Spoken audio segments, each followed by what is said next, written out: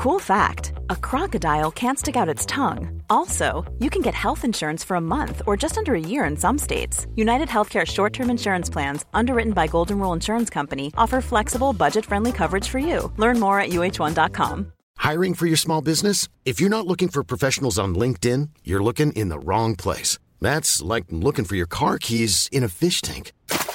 LinkedIn helps you hire professionals you can't find anywhere else, even those who aren't actively searching for a new job but might be open to the perfect role. In a given month, over 70% of LinkedIn users don't even visit other leading job sites. So start looking in the right place. With LinkedIn, you can hire professionals like a professional. Post your free job on linkedin.com/people today. Hey, I'm Ryan Reynolds. Recently, I asked Mint Mobile's legal team if big wireless companies are allowed to raise prices due to inflation. They said yes. And then when I asked if raising prices technically violates those onerous two-year contracts, they said, "What the f*** are you talking about, you insane Hollywood ass?" So to recap, we're cutting the price of Mint Unlimited from $30 a month to just $15 a month. Give it a try at mintmobile.com/switch. $45 up front for 3 months plus taxes and fees. Promo rate for new customers for limited time. Unlimited more than 40 gigabytes per month. Slows full terms at mintmobile.com. Better than yesterday. Better than yesterday. Oh, sure. Hello and welcome to Better Than Yesterday. I'm Osher Ginsberg. Thank you so much for being here. This is a podcast that hopes to help you make today just a little better than yesterday. Something you hear on the show will do just that. We've been here since 2013. Every Monday and Wednesday, I'm here with a guest. Fridays, I'm here with you. I'm Osher Ginsberg. I'm a TV host. I'm a podcaster, clearly. I'm an author. I ride bicycles, I lift weights, and I wake up every day wondering, oh God, is this what it's like? Do I just hurt all day until I lie in bed again? I think that's what happens when you get close to 50. Everything just starts to hurt. I don't know if that's just me.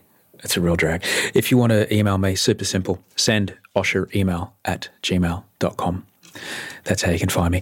As I mentioned, I've been here since 2013, so there is a lot of conversations that have happened on this show. So many that Bree, one of the people that works with me, she's my researcher and she produces some shows, has gone into the archives and she's dug up some of her favourites.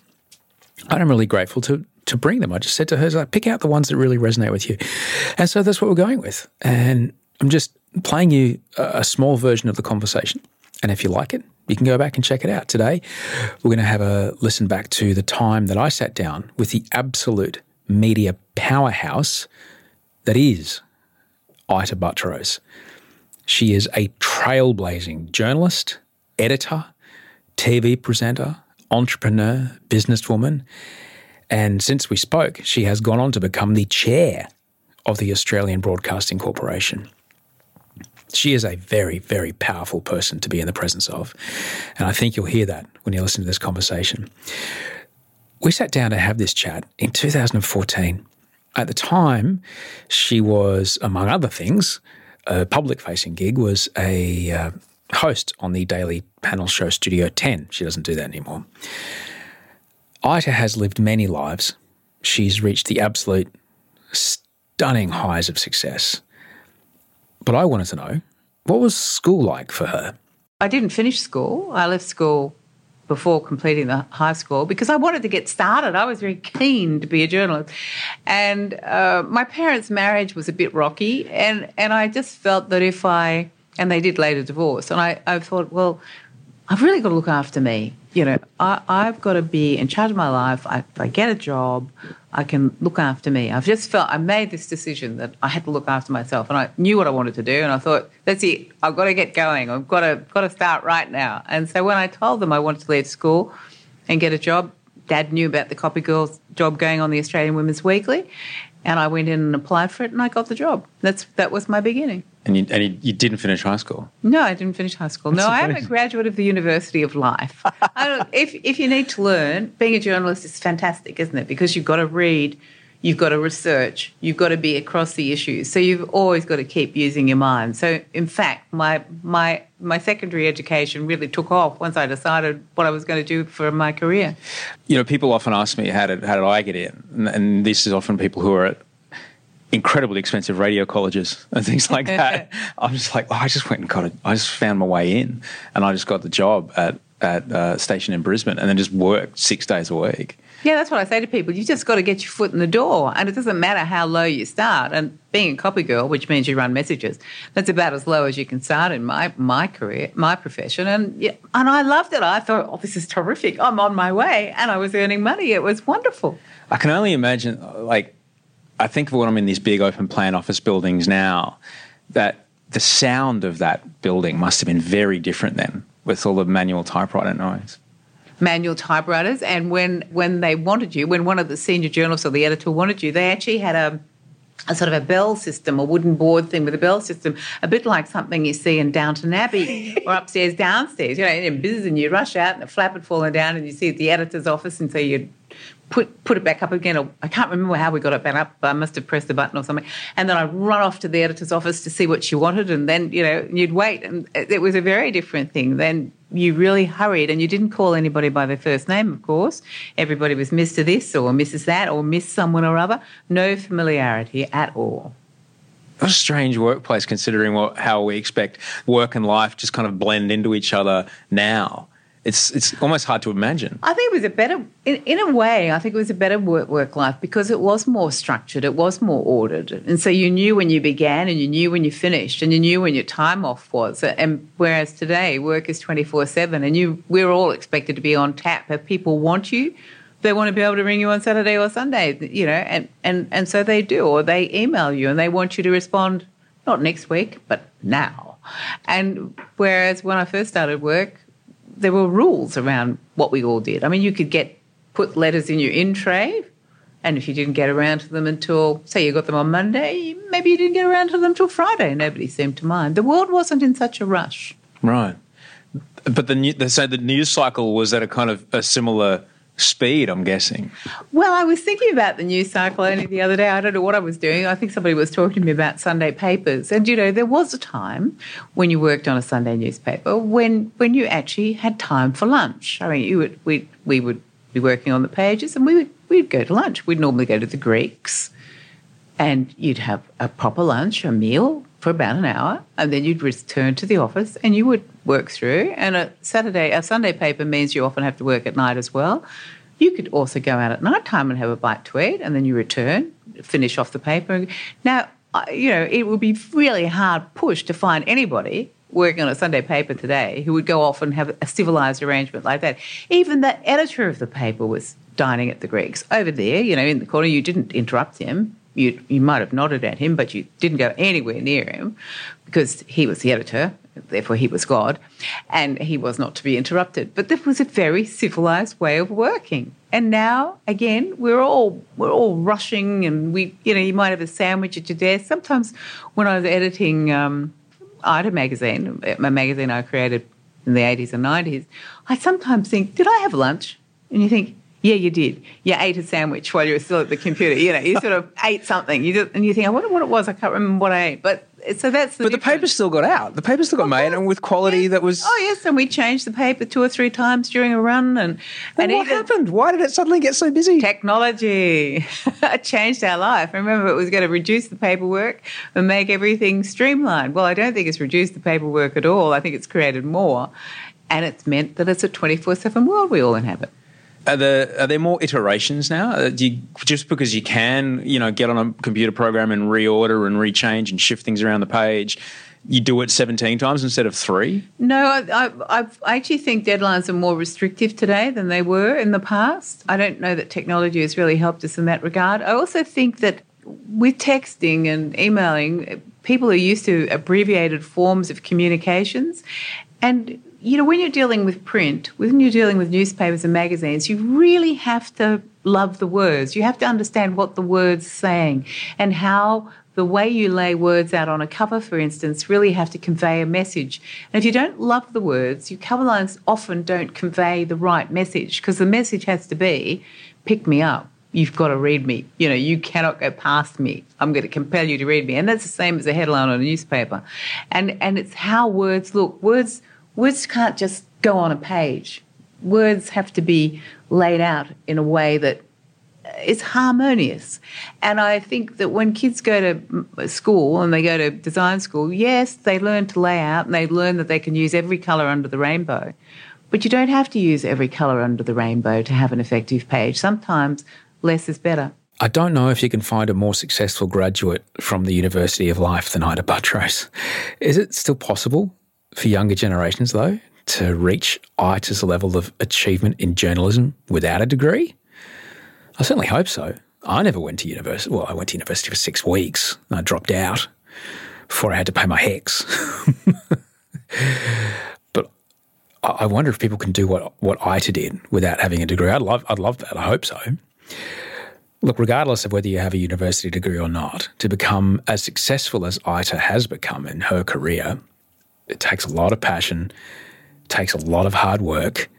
And I wanted to know, how early did that work ethic really kick in? I think it was always in me. Yeah. I think I was raised that way, to always do your best and just try and get somewhere. You didn't have to come first, but you did have to do your best. But I think when you're enjoying something, and I did, once I became a cadet journalist, and I became a cadet at 16, I was so loving what I was doing. I just love what I do for a living, and it was exciting learning how to do copy. And I learned on very basic things. In the beginning you do weddings, because I was on the women's pages. You do weddings and social paragraphs, and you'd go to restaurants where society ladies lunched and ask them why they were lunching there for any special reason. And it would be an engagement or someone going overseas or someone coming back from overseas or a birthday or all very nice occasions. A lot of women didn't work then, or a lot of society ladies who lunched. But you learn contacts, you learn how to get on with people, you learn a bit of poise. And again, you learn how to put words together, because even copy about weddings, if you really want them to be read, have to be compelling. You have to really work hard to turn wedding copy into scintillating copy. How has your work ethic shifted from that? Or has it always been, are you still that 16-year-old kid who's just super excited to be at work? Yeah, I'm pretty super excited to be doing what I do. Yeah, I love it. I've loved editing. I've loved creating magazines, and I've created Ita and Cleo and a magazine called Bark, and probably a few other ones along the way that didn't make it. Not everything you create make it. And it's such an exciting world in which to work, because there's always something happening and there's always a story. You walk down the street and you think, what's that over there? I wonder why that's happening.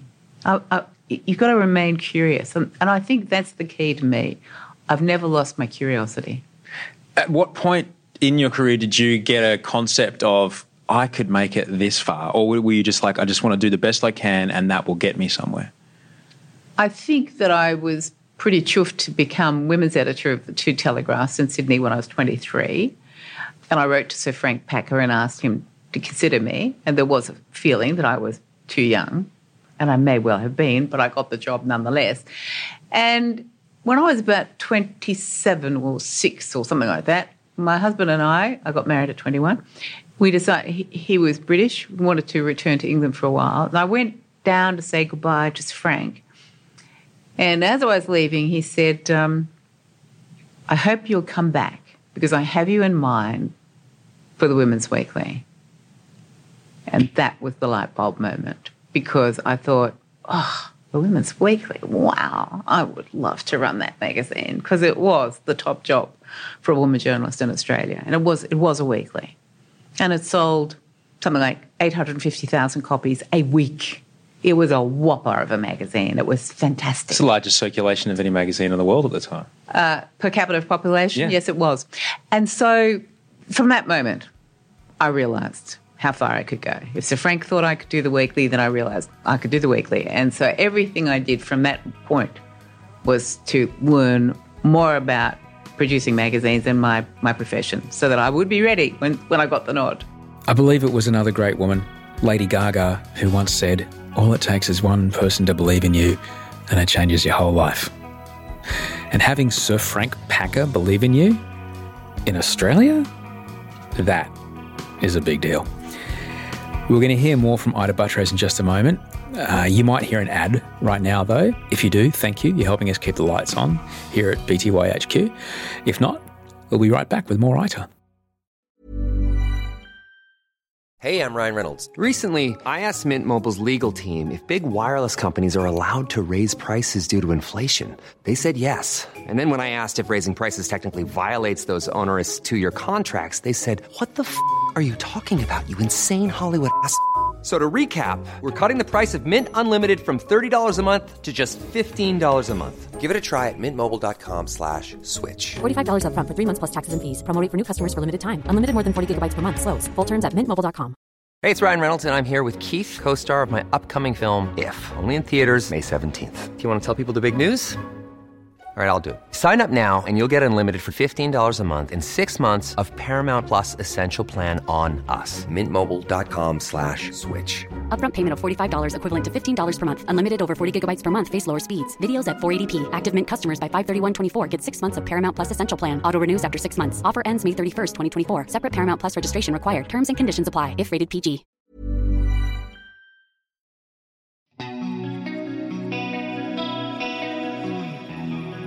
Thanks for listening. This is Better Than Yesterday, the quick Wednesday edition. We are celebrating over 7 years of the podcast. And today I'm checking back in with a conversation that I had with Ita Buttrose back in 2014. She's an absolute powerhouse in Australian media, without a shadow of a doubt.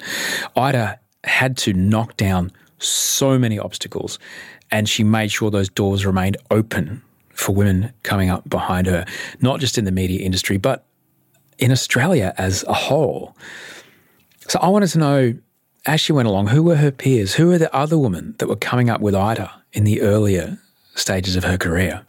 There weren't any. There really weren't many women that were at my level when I was beginning my climb. They just weren't there. I suppose in the sense I was a bit of a trailblazer. So all my mentors have been men. You know, that's the way it was because they just weren't there. It wasn't really until about the 80s, I would have thought, that more women, end of the 70s, but they still weren't at my level. But in the 80s, yes, more women began to emerge. And during the 80s, along with other women like Carla Zampatti, Wendy McCarthy, Barbara Kale, a fellow publisher, Imelda Roche, who she and her husband founded Nutrimedics in this country, we formed a group called Chief Executive Women to enable women to network because, you know, we didn't have a network. We didn't have that yet in Australia for women. And that was really good. And we started to we'd ask prominent corporate men to come to our lunches that we had at one of the best hotels in the city, and we would talk to them, let them see what, you know, women who were running businesses were really like. That was a very important step, I think, for a lot of women. The idea that it just didn't, because also at the time I was looking back on some interviews, the way that people were talking to you, the way the interviewers were talking to you, and I was like, really? How can you get away with asking a woman this question? Like, it must have been quite difficult for a lot of people to, not through any fault of their own, but just to conceive that suddenly here you are, you're this woman with such great power, and a lot of guys must have had a lot of problem with it. A lot of guys? Yeah. I think men do have a problem with powerful women. That's for sure. I don't know why. Probably because they're not conditioned and they were brought up in a different way. But, you know, that was then, not now. We always hope, women like me, that we've trained our sons better and, you know, that our sons will be more acceptable of women who achieve. But in the 80s, no, that was still very difficult for men to make that transition. You know, when I became a director of Prudential here in Australia, that was about 1990 or thereabouts. I was the first woman on that board, and one of the directors said to me, in all seriousness, Ita, you've changed the way we run our board meetings. We can no longer swear or tell jokes. And you think, is he serious?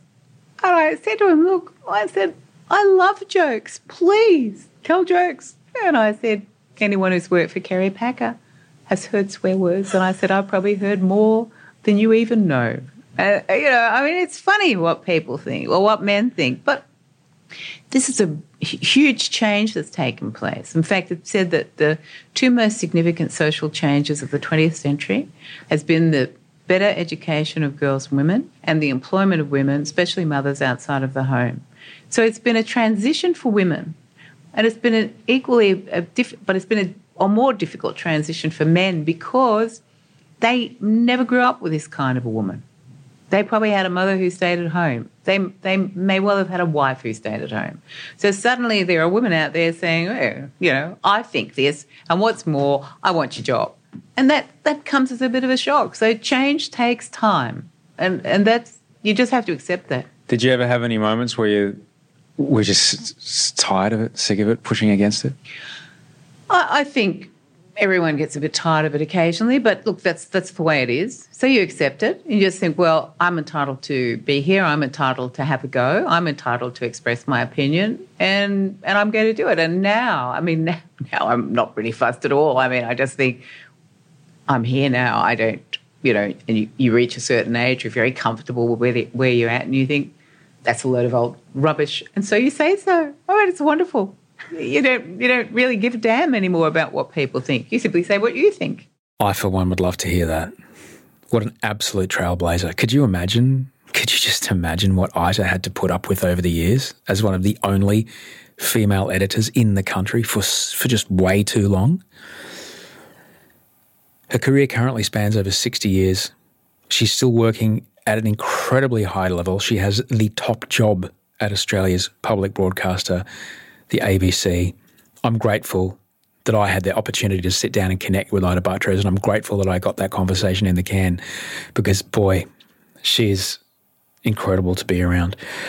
If you want to hear the full version, it's back in the early days of the show. You can scroll back and find it in 2014. I'll see you on Friday. I'll just have a bit of a chat with you on Friday, and I can't wait to talk to you then. If you need me, send us your email at gmail.com. A big thanks to Andy Marr, who cut this episode up, and to Bree Steele, who produced the show. Thanks very much for listening. I'll see you on Friday. Until we speak then, sleep well and dream of beautiful things.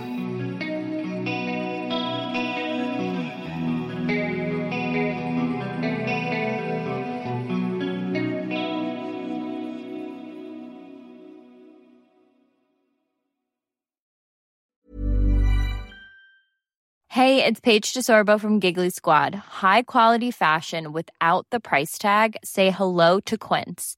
I'm snagging high-end essentials like cozy cashmere sweaters, sleek leather jackets, fine jewelry, and so much more. With Quince being 50 to 80% less than similar brands. And they partner with factories that prioritize safe, ethical, and responsible manufacturing. I love that. Luxury quality within reach. Go to quince.com/style to get free shipping and 365-day returns on your next order. Quince.com/style. Hold up. What was that? Boring. No flavor. That was as bad as those leftovers you ate all week. Keke Palmer here, and it's time to say hello to something fresh and guilt-free. HelloFresh. Jazz up dinner with pecan-crusted chicken or garlic butter shrimp scampi. Now that's music to my mouth. HelloFresh. Let's get this dinner party started. Discover all the delicious possibilities at HelloFresh.com. Hey, it's Paige DeSorbo from Giggly Squad. High quality fashion without the price tag. Say hello to Quince. I'm snagging high-end essentials like cozy cashmere sweaters, sleek leather jackets, fine jewelry, and so much more. With Quince being 50 to 80% less than similar brands. And they partner with factories that prioritize safe, ethical, and responsible manufacturing. I love that. Luxury quality within reach. Go to quince.com/style to get free shipping and 365-day returns on your next order. Quince.com/style.